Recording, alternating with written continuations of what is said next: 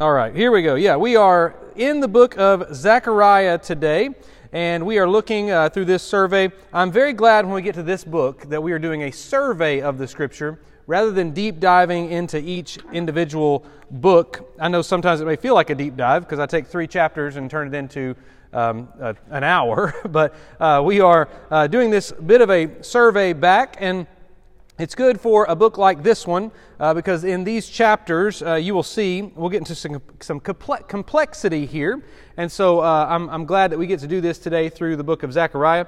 Next week will be Malachi, and that'll be the last one, and we're going to take a Christmas break, so that finishes up the Old Testament. We are almost through the Old Testament.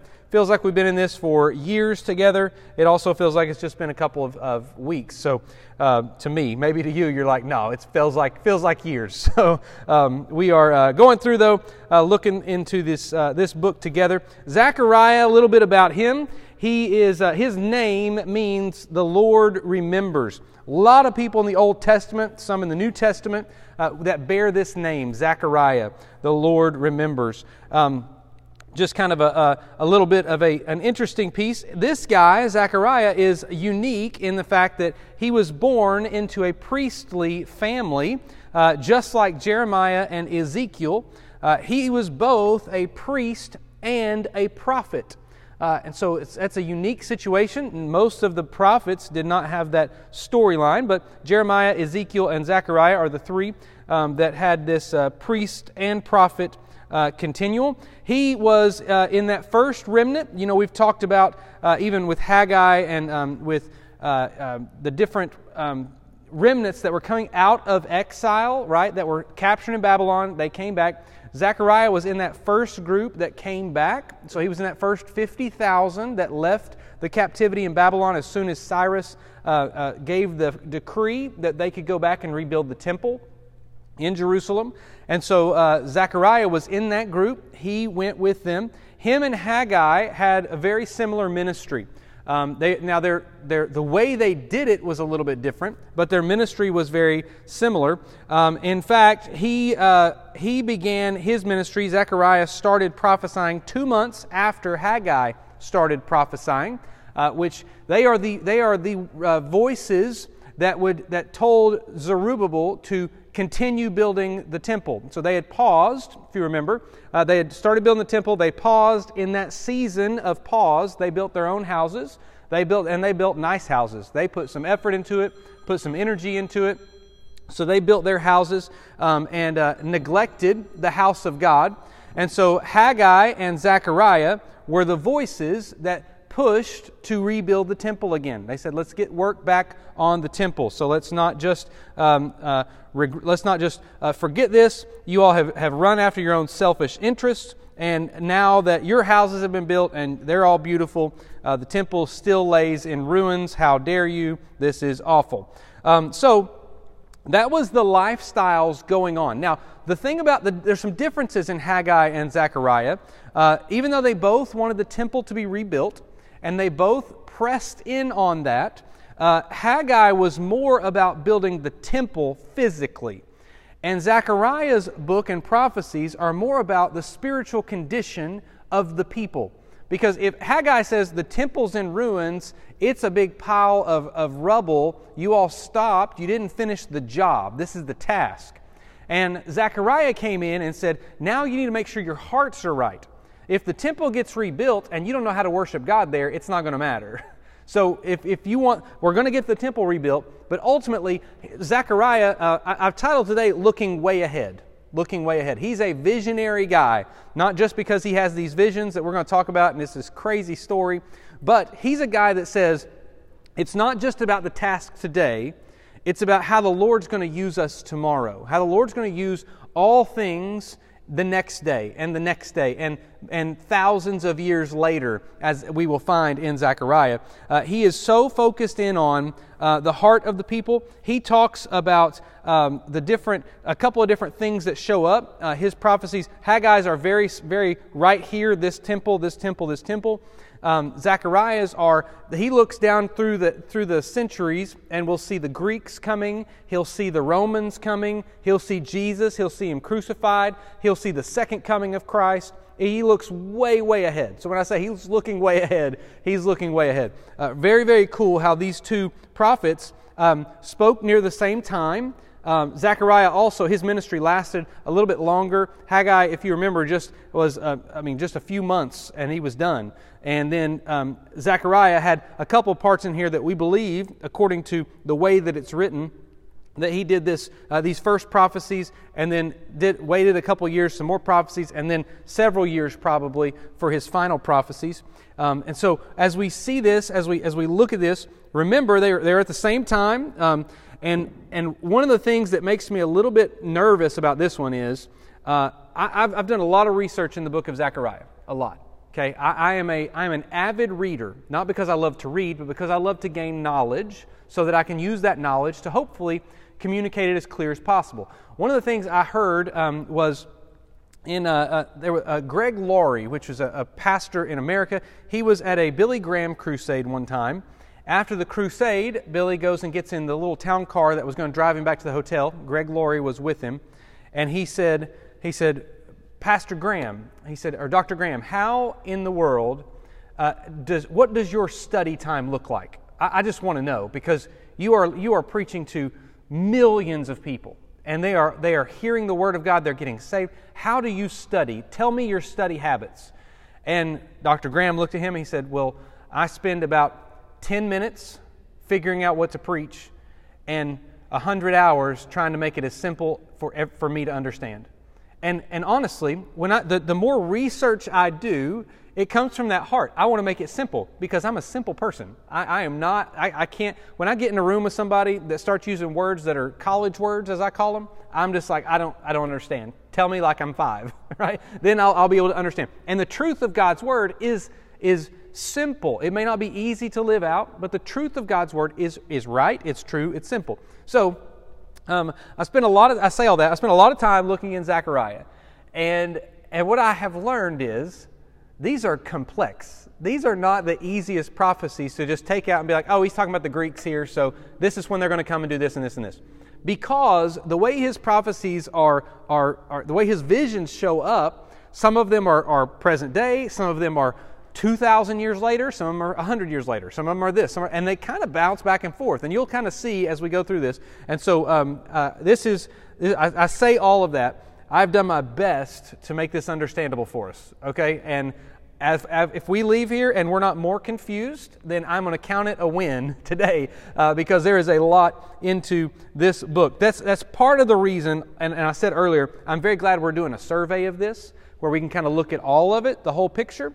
Because if we could take one of these prophecies and dig in, and we can go down some rabbit holes and be like, okay, we don't know what book we're even in anymore, right? We've dug so deep. So it's a tough one. It's complex, difficult to understand, but this picture may give us some clarity. And so rather than just at the end of this thing, we're all dizzy and dazed and don't know what we're doing. So we'll look at this from that 30,000-foot view as we have. And so we're going to see this in 3 parts. I've broken it up into 3 parts today. First part will be the future. The second part will be the disciplines. And the third part will be the failures. And I was going to try to make all of them start with the same letter or try to make them all preacher-like, but the words make more sense to me this way. So the first part is the future. So we're going to look at these first 6 chapters as part 1. And chapters 1 through 6 is maybe, after we get to the end of this, I'm going to make a statement and you're going to realize this was insane how this all happened. But there are 10 visions in these first 6 chapters.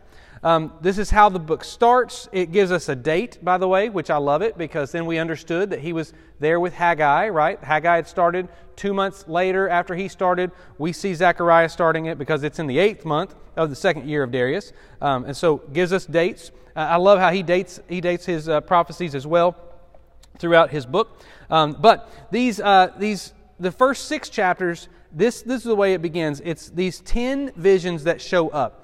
These 10 visions give us a wild picture.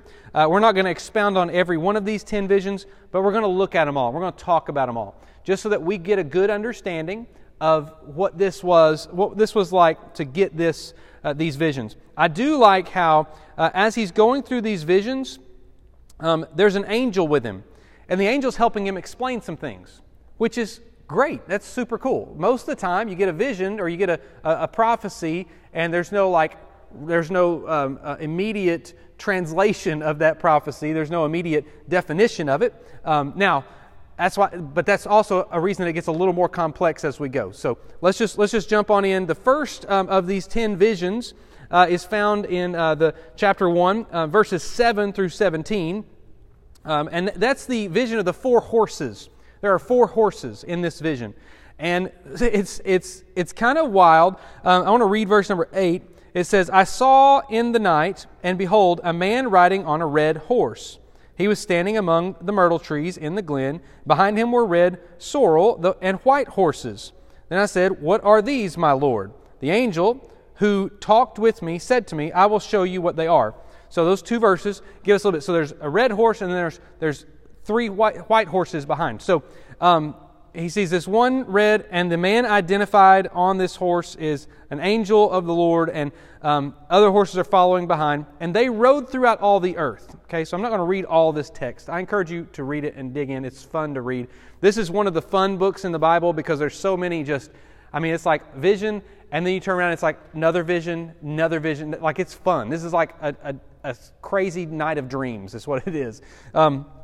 So you got these 4 horses, and this pictures, and this is a representation of Judah whenever it is dispersed and scattered, and Jerusalem gets trodden down by the Gentiles, while the other nations are not even noticing. Now, this is not what has happened. This is what's going to happen. Okay, it's a vision of a prophecy. So, as the temple is being rebuilt, what he sees are this horse, this red horse, and followed by these other horses, and they come sweeping in, and they're going all around. They come sweeping in, and they leave it trodden. And as they do that, one of the things Zechariah notices is the other nations around Jerusalem don't even seem to care.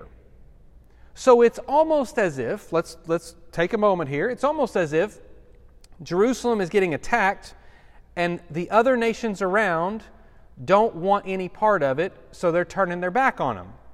Okay? We can start talking about how this, okay, we get that, right? We see that today, how people are turning their back. So this is a prophecy in a time, and we just need to kind of wrap our mind around that's one of the visions. Now the next vision that goes in is a vision of 4 horns. He sees 4 horns. And he asks the angel, that interpreting angel, he says, "Hey, what do they mean?" I love it. He's like, "I lifted my eyes, saw 4 horns." Verse number 19, "I said to the angel who talked to me, 'What are these?' And he said, 'These are horns that have scattered Judah, Israel, and Jerusalem.'" And so he sees these 4 horns. And this is, now this, I'm gonna give a little bit of my understanding here, okay? So in my understanding, a horn depicted in the Old Testament was a symbol of power. It was a symbol of this is what's going to come and destroy. Okay, that's what the symbol of the horn almost always is throughout the entire Scripture. It's a symbol of power. In this prophecy, so he first sees a prophecy of this horse and these other horses, and they are riding through all around the earth. They destroy the trodden Jerusalem, the people of God, and the other nations are blind. So then the second vision is these 4 horns, which are symbols of the 4 world powers, major players in the world, that are the ones that destroy Jerusalem. Now, I'm not going to get into who I think that is because it doesn't necessarily matter, because it's not written in Scripture, so it doesn't have to matter to us. But as these 4 horns come in, they are the 4 powers that were participating in scattering, because it says these are the horns that have scattered Judah, Israel, and Jerusalem. So these are the ones that have come in and punished or scattered out the people of God. Then the very next phrase, he's got another vision of 4 craftsmen or 4 carpenters, depending on your translation. And these 4 craftsmen show up, and he asks the angel, he's like, "Hey, what are they coming to do?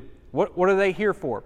So he kind of asks each of the angel different things, right? So the first one, he's like, "What are these horns?" Well, these are the ones that come in. He sees these 4 craftsmen, and he said, "What are they coming to do?" So he's got a little bit different question You know, whenever you go to the Lord sometimes I ask the wrong question. You know, sometimes I go to the Lord and I say, why is my daughter sick? And the Lord says, that's not the question that you're supposed to be asking. You're supposed to be asking, what can you learn right now while your daughter, or what does your daughter need today? Or what is your, sometimes I just ask the wrong question. I love how Zechariah asks very specific questions, and they're unique to each situation. And so anyway, he says to the angel, what are they coming to do? And he says these four craftsmen are the ones that are coming to destroy those horns that scattered Israel. Okay, so he says you've got these four horns coming in. They're the reason that everybody's scattered. He talks about the four horses first, right? That's the scattering of all the people of God. These four horns show up they're the ones, the identifiers. And then he says these four craftsmen are coming to clean up the work. They're coming to take out the horns. So they're the good guys coming to destroy those who scattered Jerusalem and all the people. This is the terrible, terrible truth, and that the Gentile nations need to hear. If you come up against Israel, God has a solution for you. He's going to wipe you out. That's what it is. He says these four craftsmen that show up are the messengers that I'm sending to complete my plan. That's what I'm going to do. And so that's how that process works. Then he has another vision just right after that in chapter 2. This is the man with the measuring line. I love this man with the measuring line. Zechariah asks, where is he going? Right? Each of these questions, very unique, very different. He's like, hey, there's a man with a measuring line. Where is he going? I'll just read verse number 1. I lifted my eyes and saw, chapter 2, verse 1, behold, a man with a measuring line in his hand. He's got a tape measure, okay? And he says, where are you going? And he said to me, to measure Jerusalem, to see what is its width and what is its length.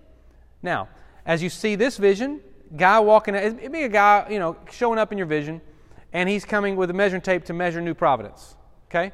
So he comes up with this fancy measuring tape, and he asks the guy that's measuring, where are you going? Oh, I'm going to measure New Providence. Oh, okay. Now here's the question. Here's the thing. We know that measuring New Providence is not a building. This may be where we gather, but we are New Providence, not the building. The building is where we come to celebrate and worship all the things God does, but the people are New Providence, right?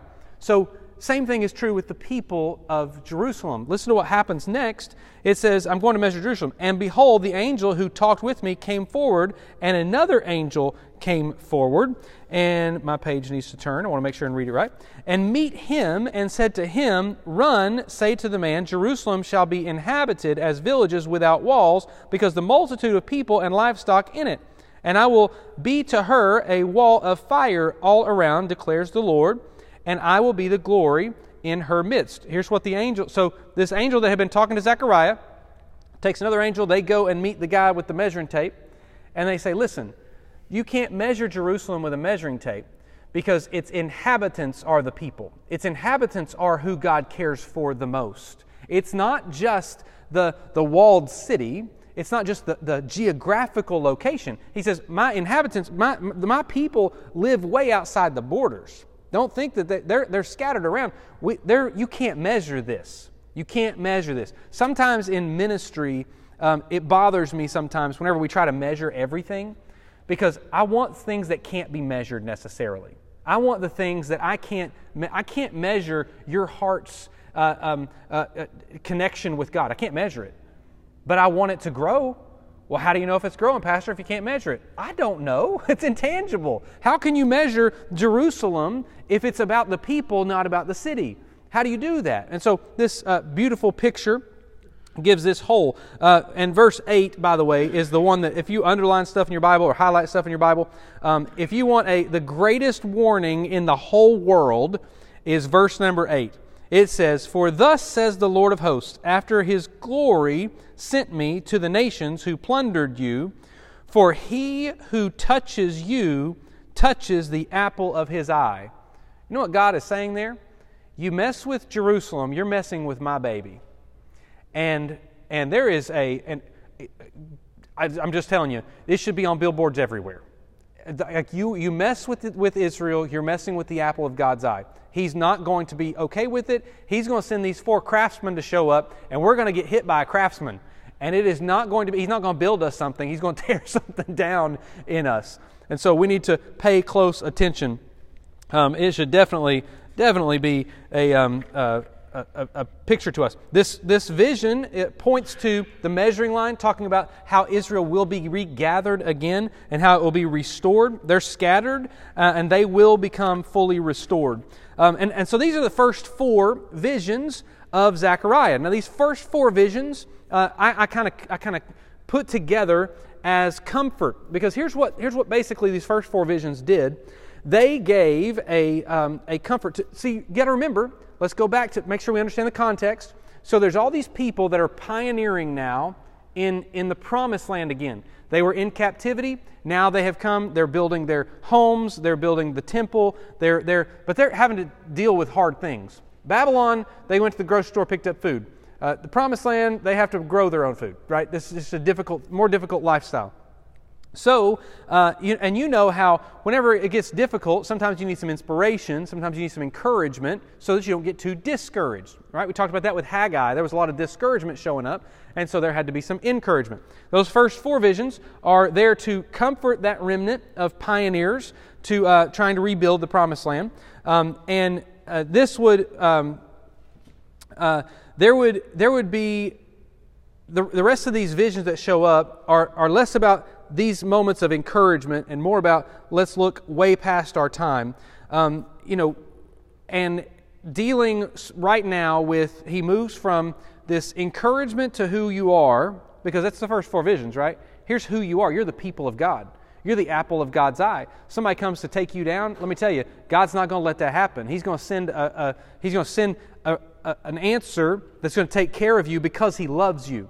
Then the next few visions that show up start talking now about the spiritual condition and the spiritual issues that are at hand. As I told you, Haggai was all about rebuilding the temple. Zechariah's first few visions were about, hey, listen, you are the people of God. You are loved by God. You are known by God. You are seen by God. It's this beautiful thing.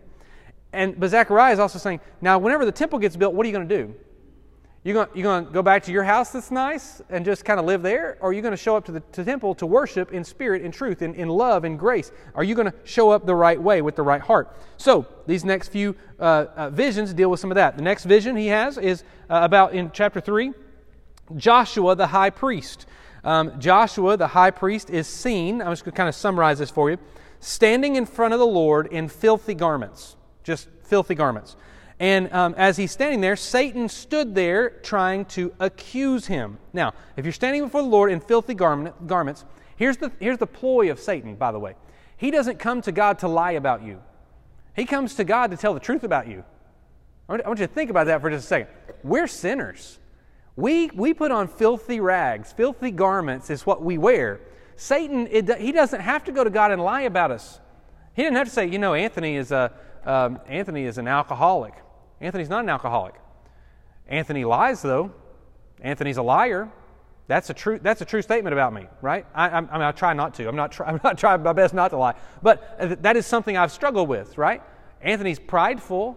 Anthony's selfish. Those are true statements about me. He's not going to come to me and say, Anthony's a murderer. He's killed 15 people. I haven't. That's a lie. God knows it's a lie. Satan doesn't have to lie about us. Satan can accuse us for exactly who we are. And here's the thing, because we are sin is who we are. But here's something incredible that happens. I love how God's word is so good. So Satan stands there to accuse him. Then guess what happens next? A divine advocate shows up. Listen to what happens. This is so good. He came forward to take up Joshua's case for him, did it so powerfully, Joshua received new garments and a new ministry. You know what? That is a picture of exactly what Jesus did for us. We are standing on trial in front of God Almighty, filthy garments. I mean, filthy garments. We could not. Satan is right here to accuse us. Our advocate shows up and says, you can't accuse him, and puts on brand new garments and gives us a new work and a new ministry. That is the picture of what Jesus is to us, what He's done for us. But here's the even crazier part. So this vision isn't about the church. This is about the day when Israel would be restored. This is to the people of Israel. Don't forget, the Bible was not written to us. The Bible is written for us. The Bible was written to the people that it was written to. The prophecies were written to them for us to understand and grasp. It's a primarily Jewish document, and so we have to know the context, otherwise we don't understand the full richness. And I'm telling you, the more I see the full richness of the Bible, the greater my relationship is with the Lord. He's not saying, hey Anthony, you were standing before Satan and doing this. Instead, He's saying, I will restore all things. Don't shrink me down to just trying to fix your life. I'm not just trying to fix your life. I'm restoring all things back to my glory and who I am. How He does that is through the person of Jesus, the advocate. And so He's telling the people here, you're in filthy rags, but there is a faith that you have to have that you can't clean yourself up. It's part of the reason sacrifices would go on, right? Whenever you took a sacrifice to the temple, you would put the sacrifice on the altar, and you would kill that sacrifice, and you would burn it up, and it was an offering to the Lord. And what you did was you said, I'm transferring all the things I've done wrong, putting it on this substitute, and letting this substitute pay the penalty for my sins. That's what you would do in the religious rites and rituals. So, this is a piece, an understanding that all my filthy rags are being clothed. I'm going to put them on this sacrifice. They're going to burn them up, so I've got some pure rags. I'm going to stand before God pure and holy. So, this great, incredible things. But this is the point where God says, I'm going to put a new garment on Israel, the people of God, and deal with their sin. They're going to stand before Him, and an advocate will show up. There'll be a spiritual rebirth of the people. Now, this hasn't happened yet fully. This is coming in the days. Now, that's where I'm not going to get into a lot of eschatology today because there's some differing opinions. I'll be honest, there's some places in this Scripture that as I was doing all this research and study, I'm learning from the smartest minds, right? I'm reading books and commentaries and of the smartest people in the world. And some of them I disagree with. And I'm probably wrong because they're way smarter than me, but I'm telling you just my understanding of God's Word and the peace that I get when I read them and understand them. So we're not going to get into the minutiae details of all that because, again, we're going through this survey. We're going to see here in just a minute how all this plays a part. So you've got this beautiful picture of Israel being restored to Him. Then after that, you've got this next vision of the branch. The branch. I love the vision of the branch. Because this is maybe, each week I try to find something in the books that we study that's like the standout. Here's my standout. This is the one that jumps out at me. The vision of the branch is, the branch, by the way, is, here's a couple of facts of Scripture. Here's some Bible trivia knowledge for you. So the word branch has 23 different words translated for that in the Old Testament. 23 different words to translate what we understand as the word branch. But there is one word that's translated 12 times in 4 occasions. Again, I'm a numbers guy. You all know me by now. I've got all kinds of things in my head. There's one word that's translated this word branch. And it's the word that points to Jesus as the Messiah. The name in the Old Testament, one of the names for Jesus, one of the titles of Jesus. So that word is Sema, and that word Sema is, it's like I said, it's listed 12 times in the Old Testament in 4 different scenes. Okay, 4 different times is it listed, 4 different places is it listed, and it's listed 12 times in those 4 places total. So that makes sense, right? I think I'm making sense. So if you find those, it's in Jeremiah 23, Zechariah 3, and Zechariah 6, and Isaiah 4. Okay, those are the 4 places this word is translated, the branch. And it's capitalized, you'll notice, in your Bible, because it is a title of Jesus. You'll find that in verse number 9 and verse number 10. You'll read kind of about the branch. And so, verse 8, I'm sorry. I almost steered you completely the wrong way. But in Zechariah 3:8, you'll see the title of the branch. Now, here's what's crazy. Again, this is you most of the time, you don't see these type things unless you do a survey, unless you step back and look and see what it's saying. If these 4 different times this one word has used in the Hebrew language, Sema, then you will find in Jeremiah, in Zechariah, and in Isaiah, it lists the branch. It talks about them in 4 different ways. Okay, in the context in each of those passages, it points to the branch in 4 different viewpoints. It talks about the branch as the king. It talks about the branch as the servant. Talks about the branch as the man, and talks about the branch as Jehovah. That's the 4 different contexts in all those places in Scripture. Okay? If you read the 4 Gospels, do you know the viewpoints they're talking to about Jesus as? The king, the servant, the man, and Jehovah.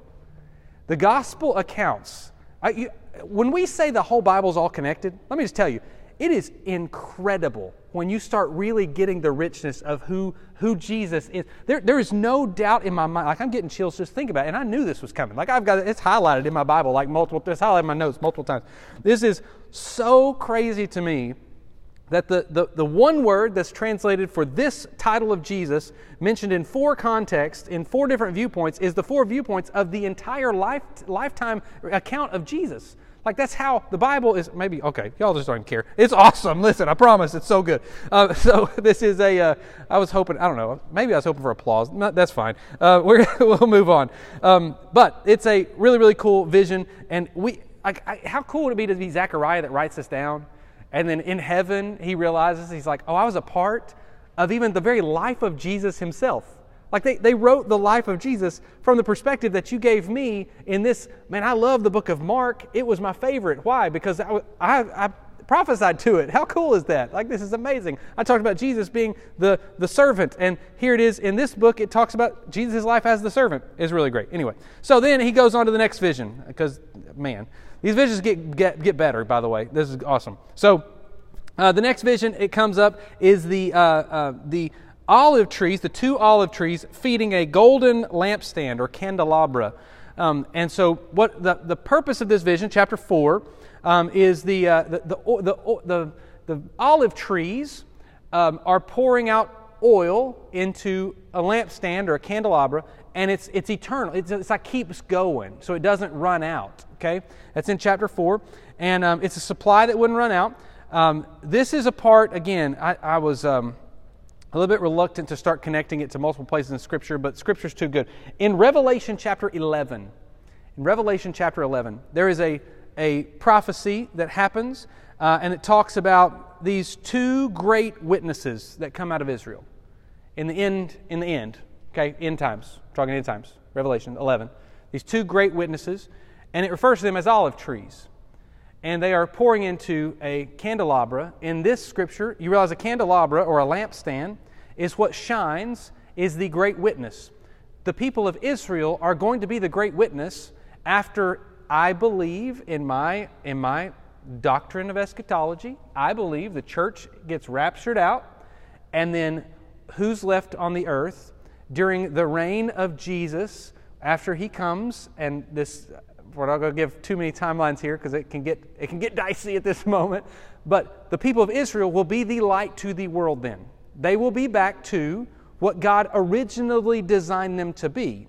How are they going to do that? By these 2 great witnesses that will show up that will be fueling this. They're going to be absolutely incredible. I mean, unlike anything we've ever seen. They're going to be amazing. And as we see this happen, that's what the prophecy points to. Now, we can look at more of that, or we can just keep moving. But those 2 witnesses will help bring God's name to the earth. Israel will be the lampstand that is the witness to the people. So there's that one. The next one is the flying scroll. The flying scroll. The flying scroll is very large. And as he goes through this vision, this is in chapter 5 now, moving right along. The flying scroll is very large. In fact, do you know it is the same dimensions? It says 20 cubits in its width and 10 cubits. So it's 20 cubits by 10 cubits. That's the exact size. You know something else how it's connected to the Bible? That's the exact size in the tabernacle of the holy place. Pretty cool. So in that exact same size, it's a scroll. What does the scroll do? The scroll flies around and it brings judgment. It flies around and judges the land of the Hebrew people. They violate God's law and God will judge them for it. So this is God's holy law, His perfect law that is good enough and will enough to and right enough to judge. So it's flying all over the Hebrew land, and it is judging them for where they have failed outside of God's perfect law. He then goes into another vision, and his other vision is a woman in a basket or an ephah or a barrel, a bushel. It's this kind of terminology here, depending on what translation you're reading from in the chapter 5, starting at verse number 5. He sees a woman get into this. This one's strange. Okay, this one's weird. But this woman gets into this bushel. Now, a bushel or a basket or this thing that's is the largest form of measurement of dry goods. Okay, so for instance, if you had wheat and you were producing wheat, you would put it. The biggest way you could sell it is in this bushel or this basket size. Okay, which could fit a human. So it's a big bushel of container. So this woman gets in it, and she's carried off by these other two women to another place. And so again, imagine seeing this vision and asking the angel, "What's happening here?" This woman getting in a basket and she's being hauled off by two other women. What's going on? This one is kind of strange. So this woman in the basket hauled off to Babylon. That place that it says, Shinar is the place of Babylon. As it says in verse 11, the land of Shinar. This is where Babylon was. And again, there is a lot of, this is, again, a little bit probably further than I want to go, but there is a lot of hinting in Revelation that Babylon will rise again, and when it does, it will be the place of, oh man, I don't even want to say these words, but it'll be the capital city of the beast that will come, that will try to ruin things. Anyway, so there's that. So anyway, she gets hauled off to Babylon. That's what we'll say. That's how that's going to go. And two women carried her off. And it will be the home of wickedness again. Again, the book of Revelation envisions rebuilding of Babylon and it becoming where the beast's empire is. We'll get to more of that when we get to Revelation in September next year as we continue through our study. But that's another vision. So he's hearing all this happen. Then there's another vision. I love this. These 10 visions are incredible. They're so much fun. This one's really great. This next one is 4 chariots coming between two mountains of brass. And they represent the 4 winds of heaven, or the 4 spirits of heaven, as it says, the 4 spirits of the heavens in verse number 5, as it says. And the angel answered and said, "These are going out the 4 winds of heaven after presenting themselves before the Lord of all the earth."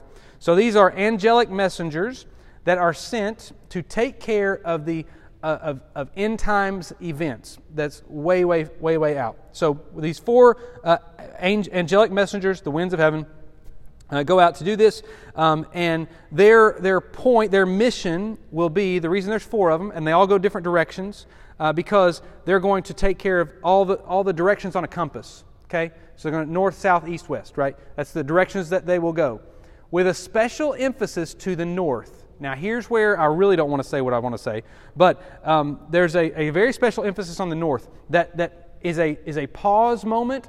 That's a crescendo moment. And that, I believe, this is where a lot of scholars I would debate a lot of scholars on it, and I'm not a scholar, but from what I understand about Scripture and end times, and here's the deal. Ultimately, I don't really know, but what I know about this is don't be on the wrong side of God. That's what I know. I don't know much more. This set to the north, some people, I would reference back to Ezekiel 38 and 39, which talks about Russia, which is the north of Israel. Some people would say this is Babylon. Babylon's not far enough north, though, in my understanding. Maybe God's compass is different, though. I don't know what God's compass is. I don't.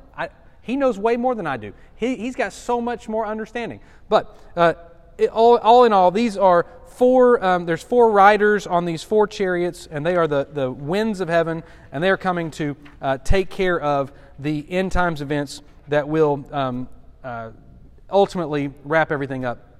These visions are concluded in this chapter 6, by the crowning of Joshua the high priest. Now, priests were not ever crowned. I want to just make that very known.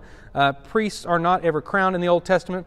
The office of priest and king are separated by a divine decree. This was God that said this. They're going to be separated for purposes and reasons of power. But this is a picture of what we know in Psalm 110 of Jesus is the great high priest king. That's who he is. He's the priest king, the order of Melchizedek. And so as we see that, this is a picture of that. There's a day coming where there's a priest king. And that priest king is, at the end of all of it, we're going to look and say, he's the priest king. He's the one, there's no question in my mind, there's no doubt in my mind. And so that's how these visions all wrap up. Now here's what I want to say before we move to the next part. All these dreams, all these visions happened in one night. One night. Every one of these things. Can you imagine a night of this many dreams, this fast, talk about last night, I will say this, last night, so we have a sick kid at home, and so, she coughed some in the other room, we're listening, we're hearing, and so I kind of get woken up a couple times, kind of just frustrated, right? And so I didn't get a ton of sleep last night, and I was woken up 3 or 4 times. I didn't have 10 visions that were all insane, that were all something I had to try to put together. Like, this is an amazing, wild night. I don't know if... that's one. When I get to heaven, one of my lists, if I remember my list, is to go walk up to Zechariah and be like, just tell me, man, how crazy was that night? How crazy. Having all these visions all in the same night. Just wild. So after that vision, all those 10 visions came, 2 years later, so after that one crazy night, 2 years later, we pick up chapters 7 and 8. Chapters 7 and 8 are the picture of what I believe are the disciplines. 2 years had gone, the temple was built, life was good. Jerusalem looked more like a city again. So, yay, we're moving in the right direction. Then, guess what? Religion tried to creep in. This is weird to me. I'm not really sure why everything's in the Bible, but I do know that it's good and it's beneficial for us to teach us, to reprove us, to fix us, to correct us. Here's where in chapter 7 and 8 specifically, some delegates had come from the city of Bethel. Bethel means the house of God. If you remember Bethel from way back in Abraham's day, it's where Abraham built an altar. Great place. But there were some Jews that were living in Bethel, and they had a question to Zechariah. So they come and ask this question. And the question was about the fasts. Specifically, do we still have to fast for these events that led to when Jerusalem was destroyed? And so I don't want to jump into a ton of why they asked those questions the way they did, or specifically which events they were talking about. They're listed in there. This happened and this happened. We fasted here because of this and this happened. We fasted here because of this and this.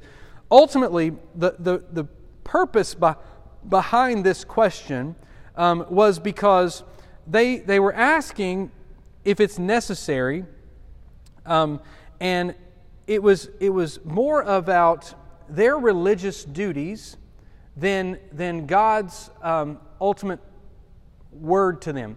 What I mean by that is we can get caught up in things that don't necessarily impress God. So in their minds, from their perspective, they said, we're still doing these fasts that God told us to do for this. It'd be like if I asked, as the pastor of this church, in the month of December, which we didn't do, so don't run to this. If I said in the month of December, what we're going to do is we're going to fast for 10 days together, and it's going to be so that our Christmas outreach reaches everybody, right? And so that's a fast for a season for some purpose, right? It's trying to experience God in this way before this happens. Okay, that's what's going on. All these instances were what God did for those things. He said, I'm declaring a fast for this season, for this time. Well, these people said, if that made God happy then, I'll just keep doing it over and over again. And God's like, I didn't ask you to fast 50 times. I asked you to fast once. I asked you to fast for this thing, and this is what I want you to do. So God didn't care whether or not they kept doing it. It was no difference to Him. He was encouraging them to do it for this season. So as they did it for that season, they came and asked Him. They came and asked Zechariah, and they said, hey, listen, do we have to keep doing this? You know why? Here's what happens. Without a fresh word from God, without hearing from God, God will inspire us. Listen, none of us have within us the desire to walk with God outside of God's presence. God is the Holy Spirit in us, puts the desire in us. Otherwise, if we don't have the Holy Spirit, we are prone to wander away from Him. We're never falling into favor with God. We're never falling into obedience, right? We don't trip our way into God's exact plan. We have to desire it, we have to want it, we have to go for it, and God put the Holy Spirit in us to give us that desire. Otherwise, we have a selfish, sinful nature in us. And what happens is, whenever we try to take God's relationship and put it in our hands, we say, well, I've just got to make sure I got to be at church every single time the doors are open, otherwise God will be mad at me. That's not what's going on, okay? Then we've taken the relationship from, I want to be around God's people so that I can be enriched by their impact in my life. I love God so much, I want to be around His people more because He dwells in His people, and I can be around more of Him when I'm around His people, right? That's a desire to be around God's people. If you make it to where your religion is based on your church attendance, it becomes a chore. Then when it rains, when it's hard, when it's difficult, whenever it's cold, whenever you don't want to, it's hard to show up. It's a chore to you. God says, I never wanted my relationship to be a chore to you. I'm trying to tell you how to connect your life back to me. That's why Zechariah doesn't give them the answer of yes, keep the fast, no, keep the fast. Instead, he gives them a sermon, he preaches, and his sermon is absolutely incredible. He said, God did not ordain those fasts to be burdensome. That's not the reason He did it. He did it so that you would take a season, connect back with Him, so that you could then go through life with Him again. That's what He's doing it for. He's not saying your fasts, he said, your fasts are not what keeps you in relationship with me. I'm trying to pull you back closer to me, and you need this fast to do so. So he goes through this, and Zechariah changes, and he says, listen, it's about obeying God's word. You should take care of the widow. You should take care of the orphan. You should take care of the poor, the traveler. Don't be evil. That's what Zechariah is saying to these guys who showed up from Bethel, asking, are we still okay with God? And Zechariah says, be okay with God by doing what He's told you to do. Don't try to work and earn your salvation. Just be in the presence of God. And how do you do that? By obeying what He's said to do. That's how this works. And Zechariah did what he's done before. He takes in chapter 8 and looks past. This is what's so cool. This is the preacher in me that really wanted to preach this sermon.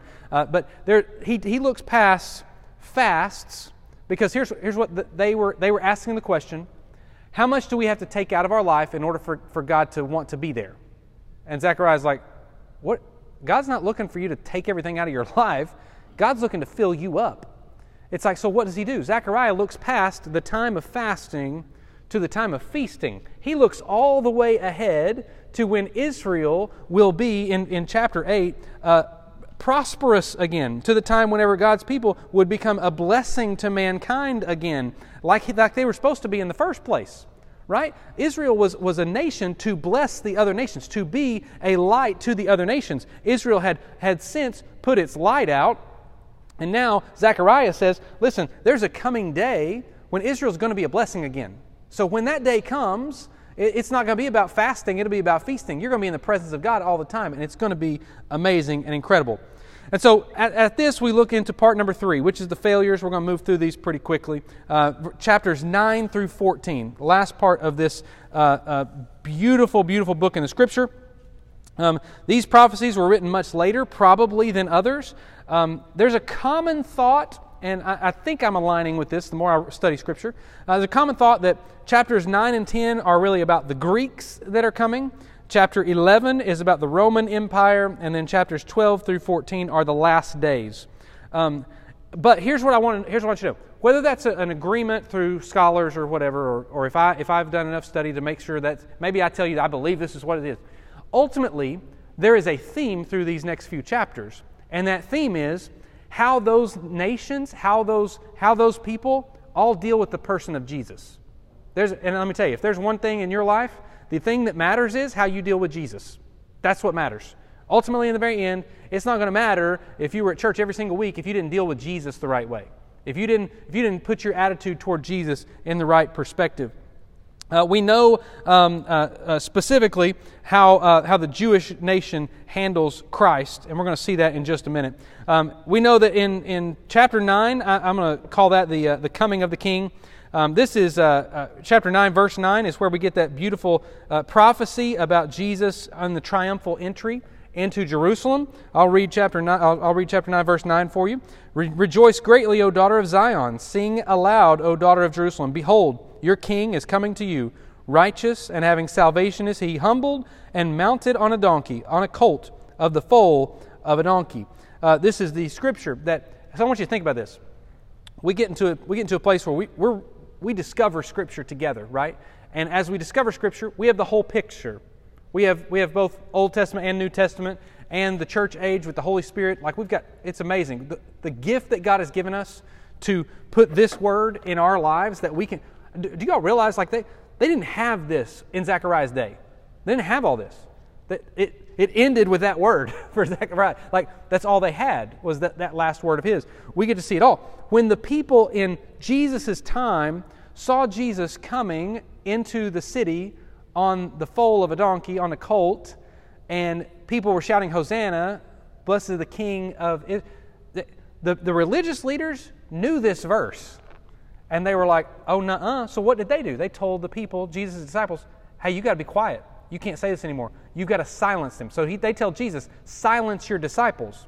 Why? Because the disciples, everybody who was around, was proclaiming the Scripture, that this is the king. This is not the king they wanted. They wanted a king that was going to be really like one of the craftsmen that we saw in the vision, that they would go and destroy the horn of the Roman Empire. That's what they wanted. But instead, they got this humble Messiah. They didn't get a military Messiah, they got a humble Messiah. Now, what they didn't know, which what we do know, is that there's a day coming where Jesus is a military Messiah, and he's going to come in and he's going to wipe the floor with anybody that doesn't agree to his Scripture and who he is. And so they see this. So that's a part of a beautiful picture in chapter 9, verse 9, about the coming of Jesus and entering into the city of Jerusalem on that donkey. And part of the picture around it, why the Pharisees and the Sadducees, all those people were so angry, because they were like, no, this isn't the king we asked for. This isn't the king we ordered, right? This one is not the right one. The next thing he sees and says is the second coming of Christ in chapter 10, verses 1 through 12. Israel will be regathered, they'll be redeemed, they'll be rejoicing. There's no more defeat, no more separation. They will be restored, and it will be beautiful.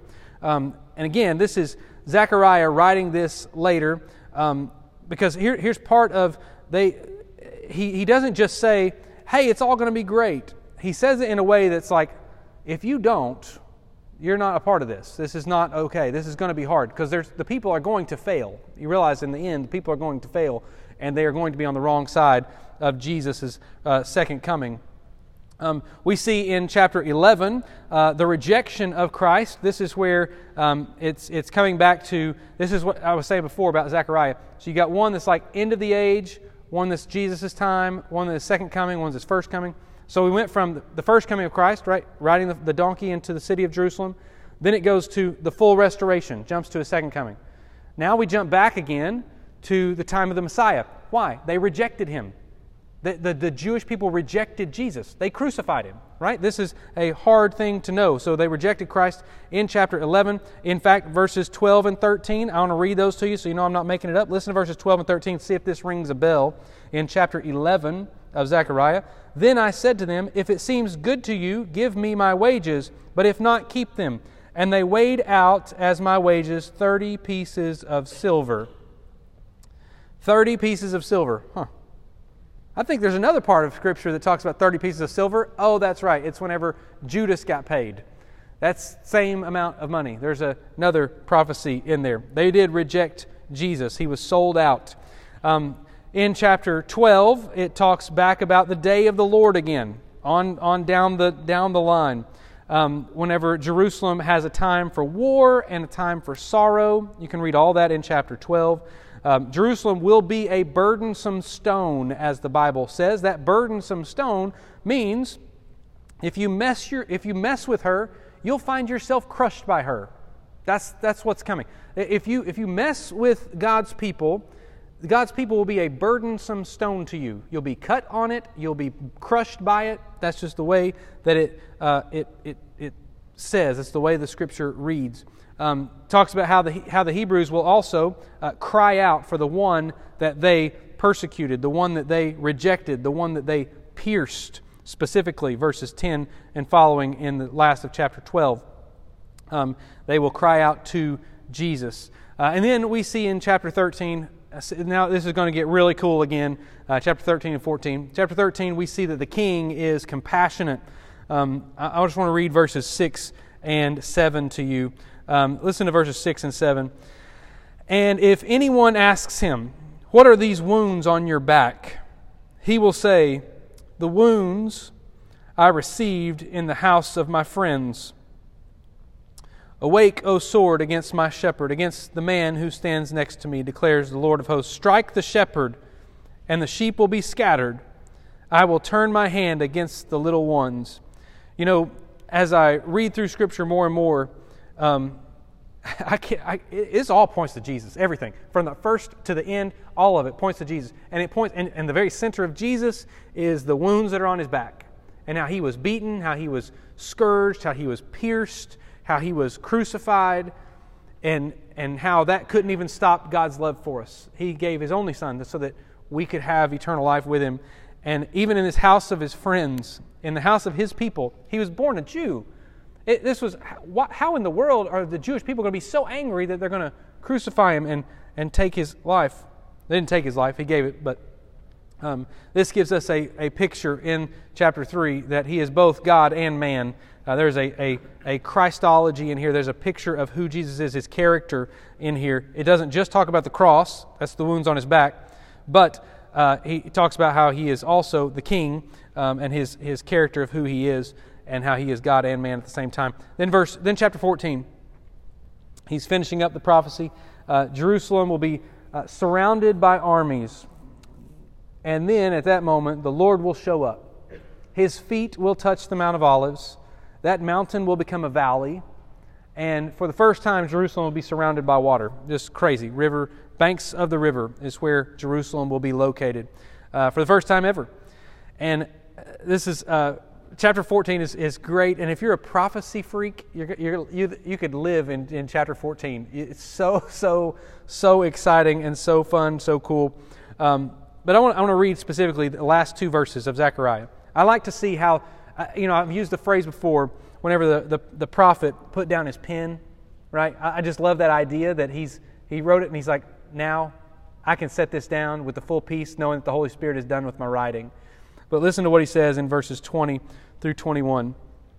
"And on that day there shall be inscribed on the bells of the horses, Holy is the Lord. And the pots in the house of the Lord shall be as the bowls before the altar. And every pot in Jerusalem and Judah shall be holy to the Lord of hosts, so that all who sacrifice may come and take of them and boil the meat of the sacrifice in them. And there shall be no longer a traitor in the house of the Lord of hosts on that day." These last two verses say one thing in summary. It all belongs to the Lord. All of it. Everything. It's going to be inscribed holy to the Lord. That means holy to the Lord. That means this is what it belongs to Him. It belongs to Him.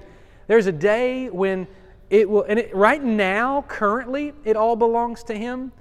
We just don't all recognize it. There's a day coming where everyone will recognize it all belongs to Him. Every bit of it. It belongs to the Holy Lord of hosts. I am so thankful for the book of Zechariah, for this time you've allowed me to spend in it today. Let's pray as we finish up today.